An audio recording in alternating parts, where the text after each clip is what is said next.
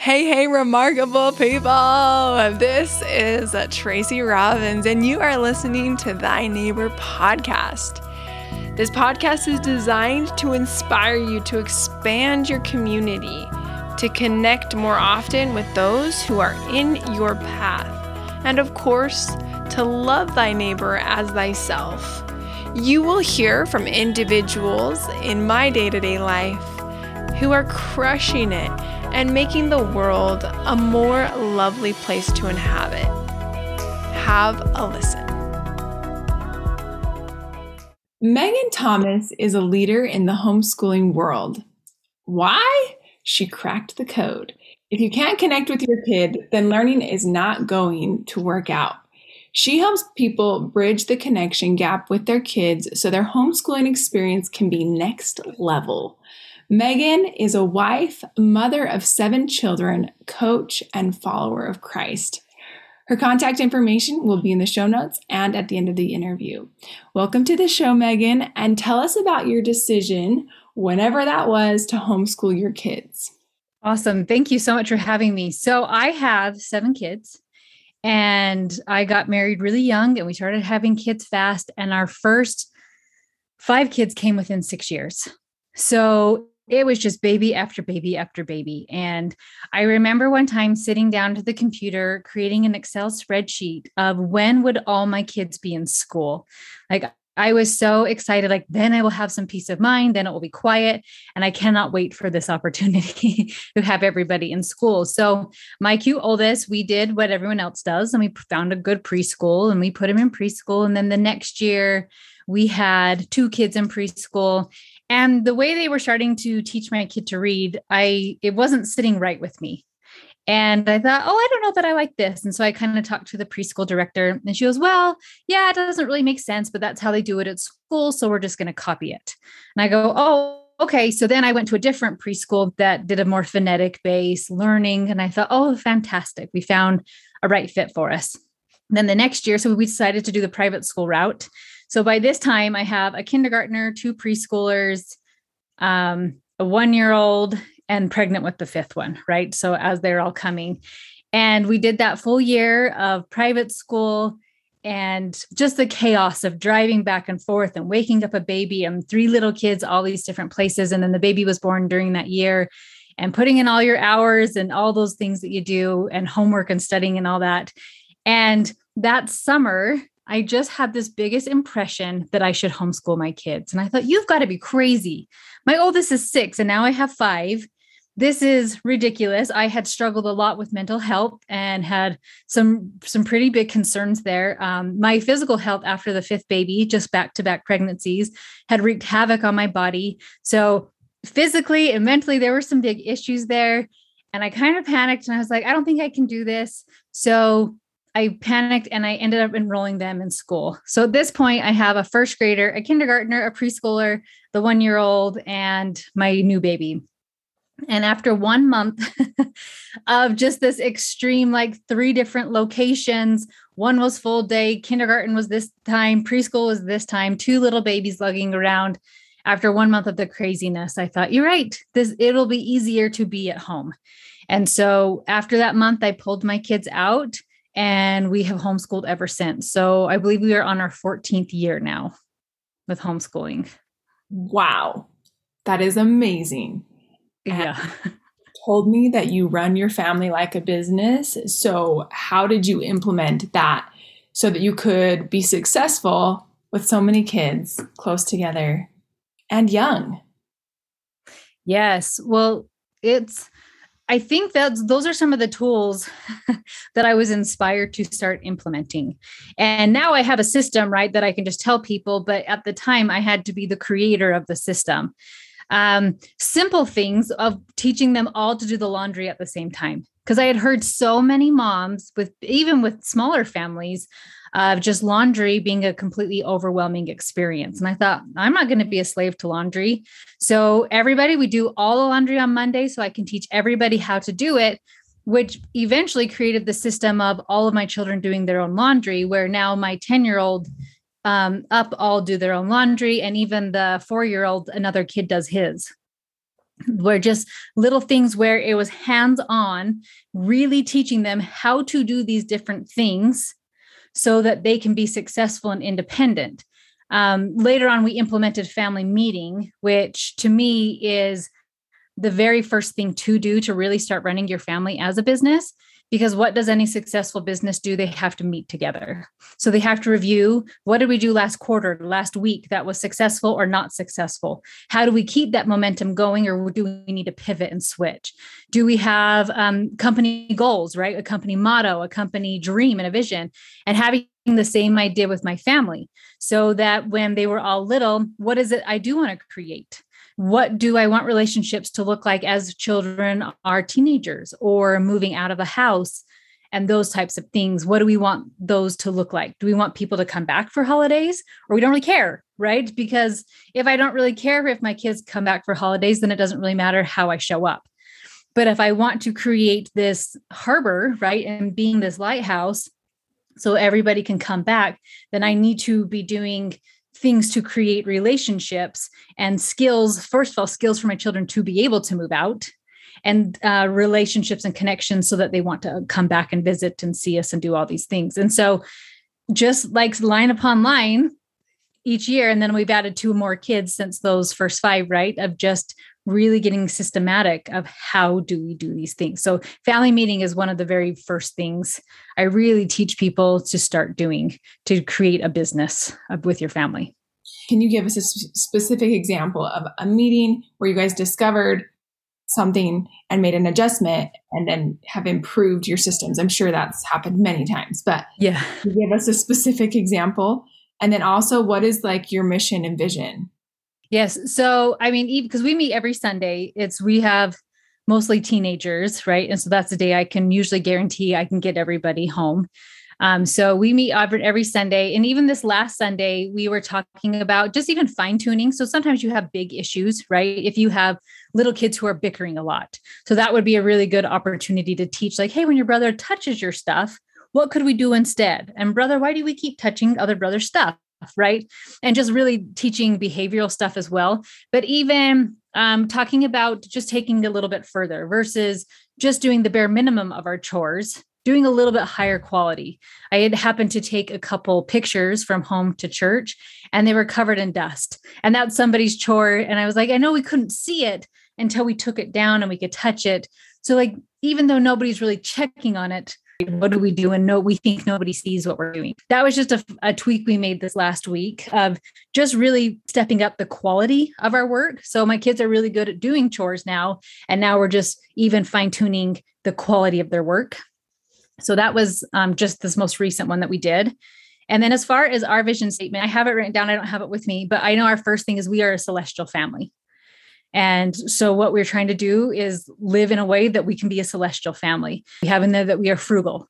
So we live by principles where our kids are buying a lot of their own things by a certain age because we want to be a frugal family, that we don't want to be in excessive debt and we don't want those types of things, that we're a family that comes when someone's in need. And we are there to support. So if somebody's in a recital, somebody has a football game, we try the best as we can, as many people as we can, to be there to support them in their highs and to be there for them in their lows. Basically mourn with those that mourn, right?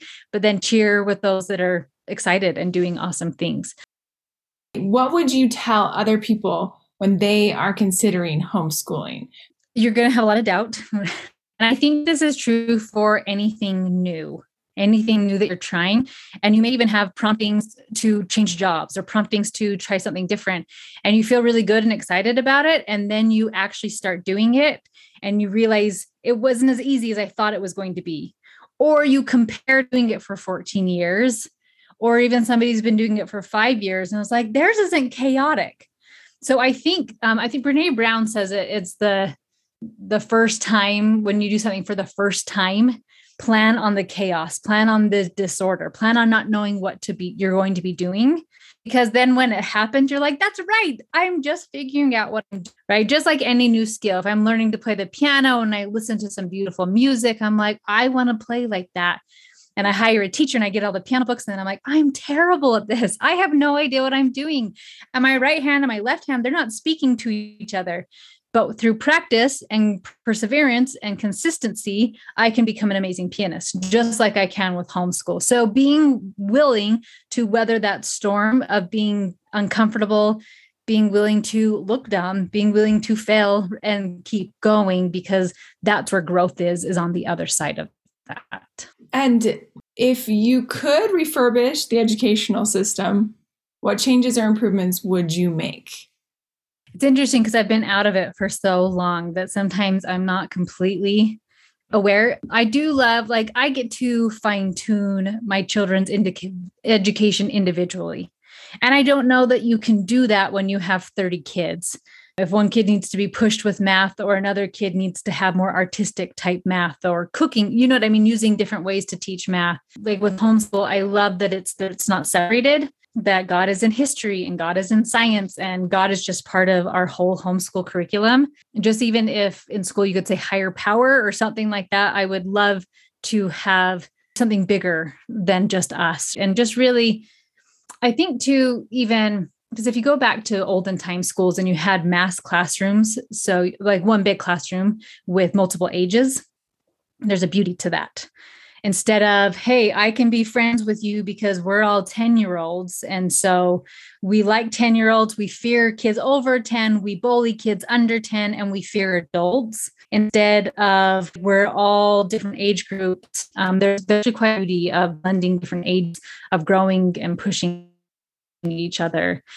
And so I have 6 kids. I have, well, I guess the 4-year-old, we've started his homeschool journey now as well, right? So with the 7, I have one who loves math and he thinks it's awesome and it makes sense to his brain. And I've just been able to really, really push him. And then I have other kids who are like, math is stupid. And why would I ever need math? And this doesn't make sense. And then with those ones, I just help them have a really clear understanding. You're probably not going to be an engineer or a math teacher, but you do need to know the basics of math. So let's just get a really good foundation. But they excel in arts and all these different beautiful things. And so I love being able to individualize it instead of saying, hey, here is the conveyor belt where everybody has to have this. Instead saying, everybody, let's have an understanding. And then let's find where you excel. And because I don't really even have to push at that point, I'm just actually getting out of the way and providing opportunities for you. And you're going to excel yourself. And all I'm merely doing is being a mentor and a guide at that point. So right. I love that part. Yeah, that's beautiful. And what has been a big challenge as a homeschooling mom? One thing. I'm like, yeah, there was this part that's like, I think there's many, but like what, maybe a couple. Yeah. So I think one of the things was you're still running a house while you're teaching your children. And so I think that's why I like the family meetings and the systems and running it like a business, because people still need to be fed and clothes need to be washed and bathrooms do need to be cleaned. And so every now and then I hire a cleaner or do something like that. But for the most part is just my kids and me. And so that was a challenge of really figuring out how to implement that, because you get so worried, like you have to read and you have to do all these other things, but you can actually teach both. So you can teach them how to cook, how to take care of themselves, hygiene, right? And showering and all those things along with the academic portion. So that was a challenge. I think another challenge is a mom can give everything to her school and forget about taking care of her own basic needs. There's so many children and I need to be in being with all my kids and doing all this stuff. And somebody would say, when do you eat? And I was like, when do I eat?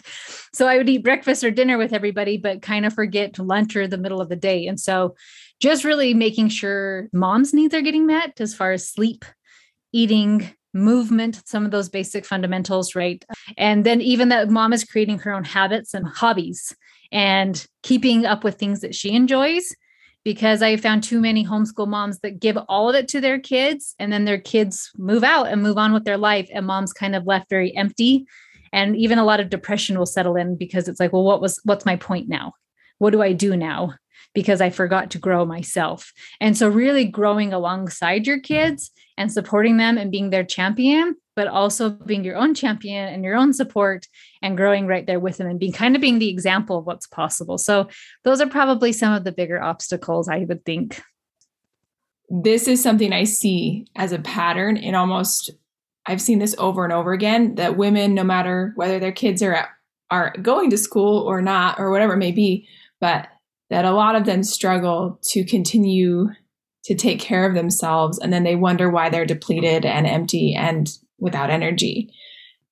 I have been homeschooling a girl, and there's a lot of reading in the curriculum. And it feels like way too much reading for her to be able to like maintain that it's just too much reading. So how do you keep the attention of your kids when you're working with them on something and you're like, oh, wait, this curriculum, maybe I need to make adjustments, but how do you work with that?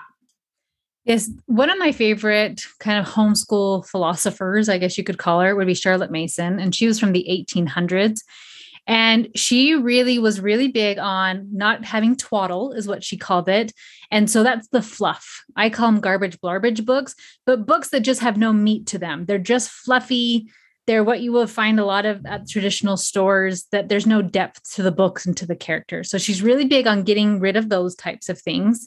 Obviously, she didn't have TV in her day, but people who have kept up her ideas are kind of getting rid of those things, getting screens out and all of that, because that does affect your attention span, right? When you have instant gratification with the screen versus a book. So kind of getting some of those things out.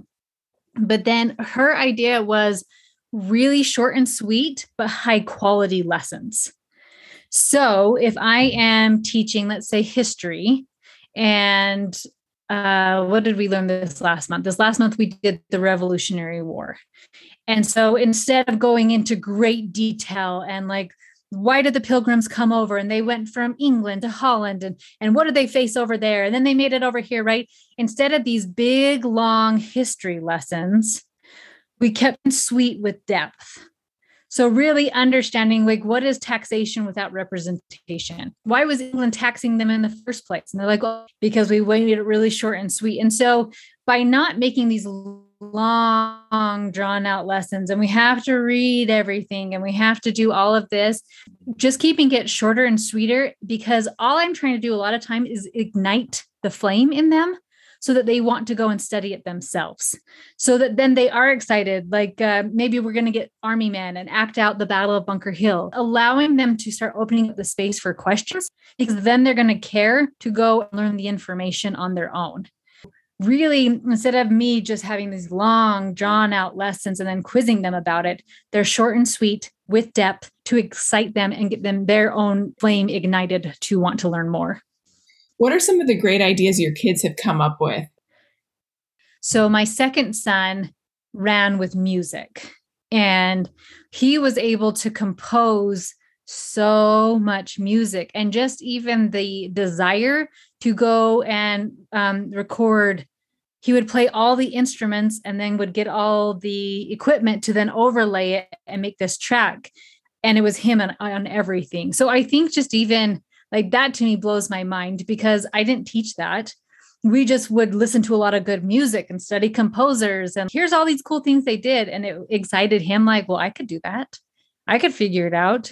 That one blows my mind. I guess even another kid, he's in debate. And it's funny because he's like, writing is stupid, writing is pointless. And like, we're trying to make it fun and exciting and reading good books and whatnot. And all of a sudden he's in debate now. And he was like, I just want to keep writing my oratory. And I just want to work on this. And I have all these really good, valid points. And I really am excited to share it. And so I guess even just watching their excitement for something, and I could go through all of my kids of seeing them click on, oh my goodness, I'm good at this. And I love it. So I think more of that flame getting excited for them. I love watching that part of my kids. Yeah, that's so fun. When I've watched Hazel, she has been this example to me of saying, well, let's do a picnic here. And how about we play this game and I'll quiz you this way. And like, she'll come up with ideas all the time about how she wants to do it.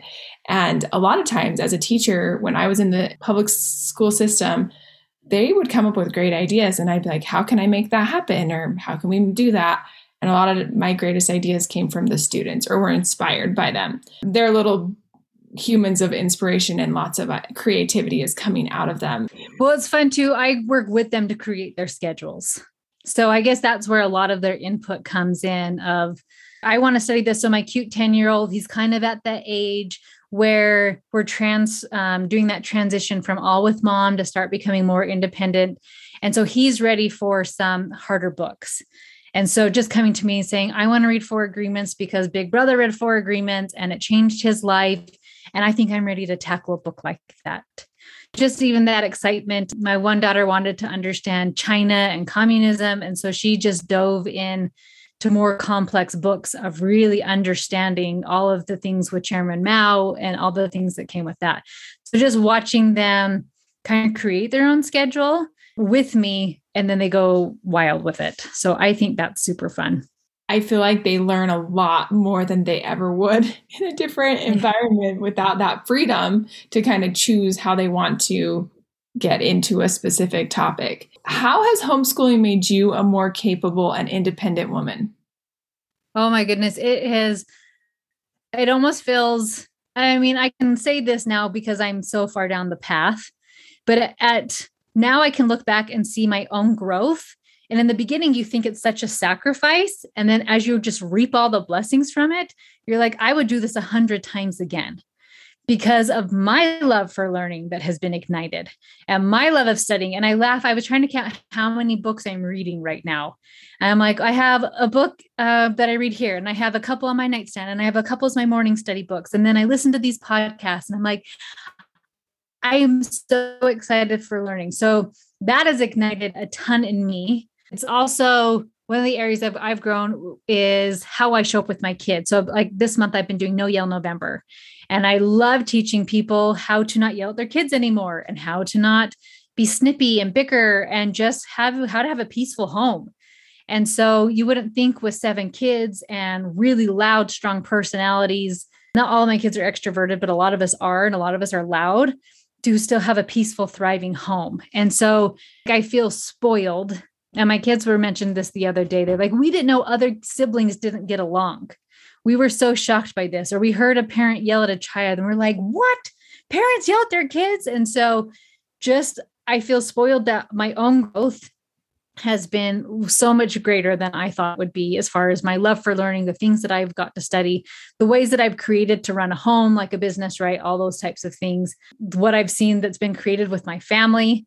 And so I really wanted to create independent children, and I created really independent children. And so it has allowed me the space to create my own hobbies and go after my own dreams, and having my children be my cheerleader, just like I have been with them. So there's so much growth all around. So can you tell us more about how whether we're homeschooling or not, but how do we get into No Yell November and like overcoming irritability? How are you educating? So for example, if you're noticing irritability, because that's really natural between siblings and like, so-and-so is bothering me or whatever that may be, or they're bothering you. What's like a tactic you're teaching them about managing their emotions? There's a free Facebook group, No Yelling Mamas. And then every November is when the big challenge is. And so there's just always little tips and whatnot throughout the year, right? And then November is the big beefy one. But when siblings are irritable with each other, the biggest thing that a mother can do is to become tolerant of the noise and learn to ignore it. Because if there is no harm happening, there is actually so much growth happening between the siblings. So siblings disagreeing and arguing, even if there is no blood or broken bones or destruction, ignore it and walk away. Because a lot of times they will learn valuable skill from those disagreements. As far as you being irritable, you have to remember that all of our feelings come from the stories we tell ourselves. And so if I have a story that my kids should not fight, and then they fight, I'm going to feel irritable, right? But if I have like my cute little 4-year-old, he's taught me so much. And like 2-year-olds cry, 2-year-olds totally have meltdowns at Costco, and that's okay. And it doesn't mean that I'm a bad mom, and it doesn't mean that he's a horrible child or anything like that. Like sometimes kids have meltdowns, and I don't need to have a meltdown to their meltdown. And what's interesting too with emotions and everything, like that really comes from the story we're telling ourselves. But if we have kids who are all grumpy, our emotions want to match other people's in the room. So we can either go down and match our children's irritability, or we can be peaceful and joyful and their emotions will come and match us. So there's so much work to be done for mom being the safe parent, being a neutral ground of like, I don't have to jump in this fight. I do not need to be a referee because I'm going to rob them of so many skills if I'm always jumping in, because you don't even get a full picture, right? Even especially I have 5 boys, right? And so one brother will punch another brother. And then, so if I were just to react and say, okay, you're in trouble and don't touch your brother, and then come to find out the brother who punched, he was like, well, he called me a name first, or he ripped something of mine. And I was like, whoa, back up. Like I reacted and I just created a mess. And it's interesting when we interject ourselves into sibling disagreements, it actually creates sibling rivalry. But if mom will just stay out and stay neutral, we don't create the rivalry. So just allowing kids to be irritable, like they have emotions and feelings and they don't need to be happy all the time. And instead teach them how to feel those feelings. And then for ourselves, how to feel irritable and not react to it. Okay, when I feel irritable and my kids are crying, then I make a plan and I go on a walk, or I put in headphones, or whatever that is for you. Of just really learning, like, and it's all line upon line, step upon step. It doesn't happen magically overnight. So you pick like one little area where you want to work on. Like first, I'm going to work on not reacting to my kids fighting. Fantastic. I've worked on that for a month now. Now I'm going to work on this of not getting irritable because my kid is irritable, and I'm going to work on myself. Right. And so just always trying to be a little bit better, but we don't need to feel bad about being irritable or being angry, but we also don't need to react to it. Just willing. Sometimes I feel irritable, just like sometimes my kids want to fight. That's so great. Good advice there. What have you done to avoid burnout? Make sure your fundamentals are being met. Eating, sleeping, and having some movement. For me, I only homeschool 4 days a week, and I always take Friday, Saturday, Sunday off. So that's a good way for me. Friday night, I go out, whether or not my husband's in town. Either I'm going out with him, I'm going out by myself, but like I'm off. I'm off the clock. So that's a big way for me. And then I always try to have something for myself. So if I want to be doing a race or some sort, so I'm training or doing things like that, where it's something for me versus giving everything to my children. So just those are some things I do. Some people need quiet time in the day. I don't need as much quiet time for myself, like daily, but some people are like, I need 30 minutes alone, and that helps them to avoid burnout. But for me, I just need a big chunk. Friday night, I'm off duty as a mom, and then having my own little things throughout the week. Like I go work out or I go do something just for myself. And that helps me to be refreshed. Like, hey, we're ready to go. Let's do this. How are you building community through homeschooling? Beyond your kids, I guess, like beyond the community you have within your own family, but like, how have you built community outside that?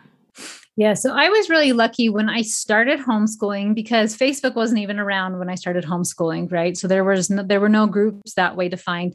I happened to have 2 neighbors start at the same time I did, and they did not keep homeschooling, but it was really nice in the beginning to kind of do some of those things.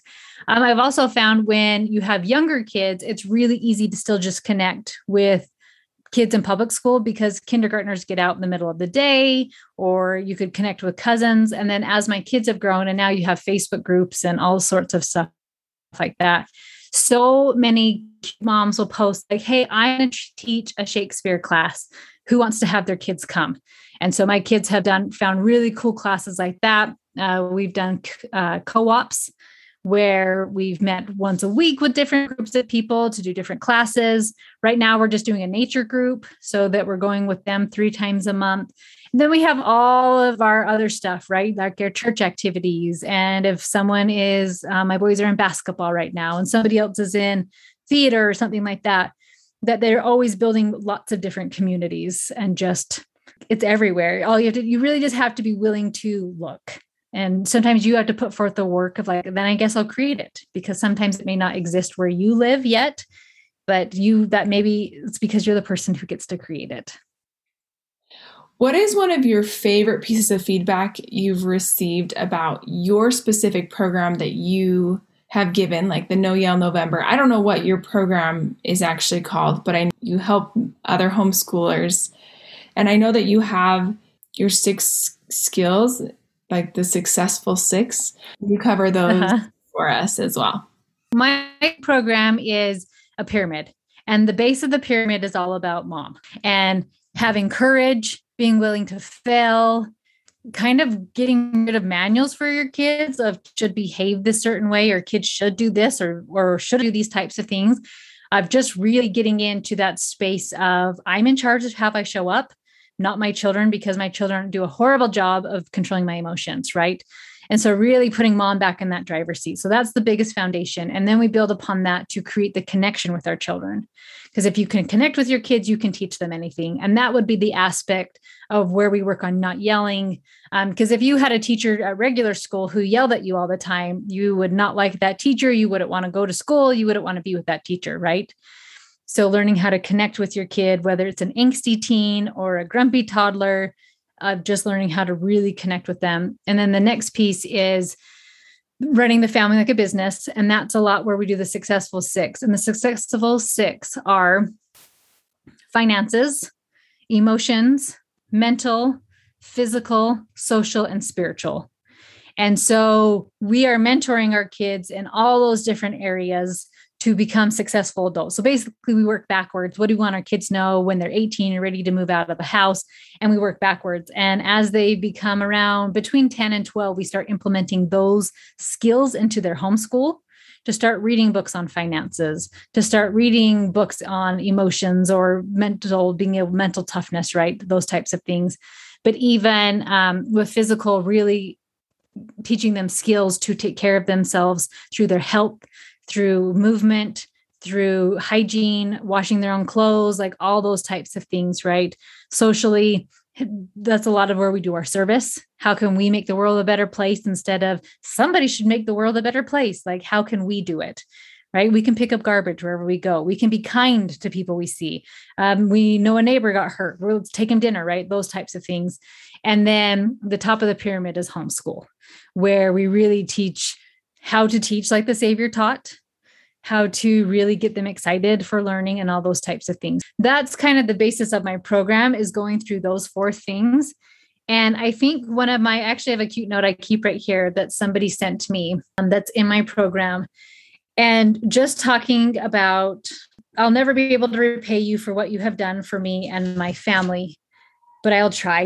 You have been an earthly angel that has appeared in a time of a much needed miracle and change in my life and my family's. Thank you for your never ending patience and your love and acceptance. So just I'm eternally grateful. This has changed the whole trajectory of our family. One cute mom told me the other day that she kind of hated her kid. She goes, I feel bad to say this. And I think a lot of moms do feel bad to say this, of like, I hated my kid and we did not like each other. It was mutual. And now we're excited to see each other. We have connected. She goes, I didn't know it was possible with this particular child. And I think those are the things that people always think it's going to be about academics. Like, oh, my kid's so smart, or they got a perfect score in the ACT or something like that. But it always comes down to, I didn't know this could be so fun. I didn't know my family could thrive in this type of way. I didn't know I could love my child no matter what was going on. And so those are some of my favorite feedbacks I've got of like, I didn't know I could create this. Thank you. So those are always fun to receive. Oh, so beautiful. Because then it keeps you going. It's like, yes, this matters. And of course, we can internally forget sometimes. So we do need those external reminders that people are implementing the things that we're teaching and that they're true for them, just like it's true for us. If you were tasked with building and running a school, what would it look like and how would it function? I don't know. There's something beautiful about a mother teaching her own children. And like, we teach them all the basics, and we teach them to eat and to walk and to talk. And there's something so amazing about a mother with her children. So I guess if I were to create a school, I wouldn't start it until they were much older, when they have this solid foundation of who they are, have their family values and what they stand for, so that when they're a teenager and people are doing certain things, that they have such strong understanding of a family culture that there's not even a question of like somebody's doing drugs. Like, that's not who my family is. Like, we're a family that doesn't do those types of things. And like, I'm going to love you. I'm not going to judge you, but I know I'm not going to participate with that. And so I think if I were to create a school, it would not be very long. It would be pretty short and just help them to really thrive into the areas where they excel, instead of saying everybody has to learn these like calculus or everybody has to learn advanced science or something like that, but just saying like, let's just know the basics and then let me help you thrive in whatever area you want to thrive. Sounds amazing. What role has your husband played in the homeschooling journey? That is such a good question. He is such a nice, likable guy. Like, if you met him, you'd love him. And he's so sweet. And to his ever loving credit, he is 100% my biggest supporter. As far as our actual homeschool, though, he is hands off. His undergrad is linguistics and he speaks a lot of languages. We thought it would be really fun to have him teach, but he has been the sole provider for our family. And that got really tricky to say, hey, throw in all these language lessons on top of providing for this huge family, right? So we did try that for a little bit, and it quickly faded. It didn't work. But he has been probably the biggest cheerleader. And I think that's been amazing because he also took a leap of faith. When we started homeschooling, I had that last baby, that fifth baby, really threw my body for a loop. And I had been hospitalized. And then I'd already had some mental health issues. And I look at him like, I can't believe you were down with this, and didn't say like, no, Meg, you've got some major stuff going on. This is so not right. And so to his credit, he probably had a lot of reservations, but I said, I'm going to do it. And he knows my personality well enough. When I decide I'm going to do something, I finish through with it. And so he has been hands down just the biggest supporter. He builds me more bookcases, or has somebody build me more bookcases when I buy way too many books. And just really supporting me and letting me kind of just go wild with our homeschool. And so that's been really fun. And then the question on that is, what is one of your personal heroes? And then how can we contact you? My personal heroes, I don't know. I'm so funny. One of my kids asked me, who's your favorite something with Star Wars? And I was like, I like this person and this person and this person. And so I'm not great with just singling it out, but there are just beautiful people that have been such an example. I've really been diving into the scriptures and just different people in the scriptures that pop up to me, right? Of their example of perseverance, or their example of pushing through when things get hard, or you're not understanding anything. So a lot of people in the scriptures pop up in my mind. As far as homeschoolers, Charlotte Mason, I have a lot of respect for her. Sarah Mackenzie, that's her name. She wrote a beautiful book called Homeschooling from Rest, of really just where Christ will fill in the gaps. You don't have to teach your children everything, right? You pray and you have a lot of faith, and Christ fills in the gaps. So she's been awesome. So just different friends that have been awesome examples and been open. I have friends that have way more kids than I do, and just seeing their light and their willingness to share their bad days, and their willingness to share, like, here was a huge flop we had, but here are some awesome wins we had. So I think probably my girlfriends, as far as people I know, would just be my biggest support system of just, I admire all these women, as we are so open. We call it our sweets and our sours, and we get together every month, right? And it'll be, a sour could be like, my kid's driving me crazy. But then a sweet is, my kid got it. My kid is reading. I didn't think they'd ever get it, and now they're getting it, right? And so just these heroes that are persevering through their hard days. And so probably I would say my girlfriends are the biggest hero that have a huge impact on me on a regular basis. So my website is coachmegthomas.com, and my Instagram is the Hippie Mama, TheHippieMama. That name I created so many years ago with homeschooling. With so many, you don't have to have your babies at home if you become a homeschooler, but I totally went that route where we became completely natural and really into a lot of hippie type things, right? I still make my own toothpaste. But just that name just kind of stuck. So that's my social media handle. And then coachmegthomas.com is my website. You mentioned books. Clearly you're a lover of books. So, and you gave us a couple of recommendations, but is there anything else that you'd be like, this is just an absolute must read? For your children, like as a read aloud, or for yourself? Both. So I do love the Homeschool from Rest. That is one I really love. And then I'm going to grab out the name. It's For the Children's Sake, and it's by Susan Schaefer Macaulay. I hope I say that last name right. And she took a lot of Charlotte Mason's writings and put them into our vocabulary. So this is another one of my favorite homeschool books. As far as our favorite read alouds, we have, way too many. But just even fun ones like Pollyanna, and Freckles is kind of a boy version of Pollyanna, A Little Princess. I'm trying to think of some of our favorites. The Hatchet is a really fun one. A little boy who survives in Canada with just a hatchet. I guess it basically boils down to stories with really good morals and stories with people figuring out when things are hard. Just any of those types of stories. We love those. We eat them up. And is there anything that I haven't asked that you're like, I really want to share this with your audience, or that you want to tell us before we say goodbye? The biggest thing I hear when people are like, oh, homeschooling does sound great, but I could never, because those reasons are just a story you're telling yourself, right? Because I do the same thing in different areas of my life. Like, oh, I could never do this because, and then I give you my excuses. And those excuses are just obstacles to figure out, right? Because when I started, I was not a patient mom. I'm nursing. I have all these little kids and I'm falling asleep during them reading. Those were my obstacles at that time. And now my obstacles are just different, but I just always am trying to rise up and to face those obstacles. I've heard people say like, well, if my husband was more supportive, I'm like, you don't need him to be.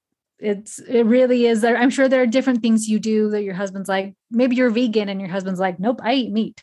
Right. And you're like, but I'm still going to be vegan. So just the different excuses, like I'm not patient.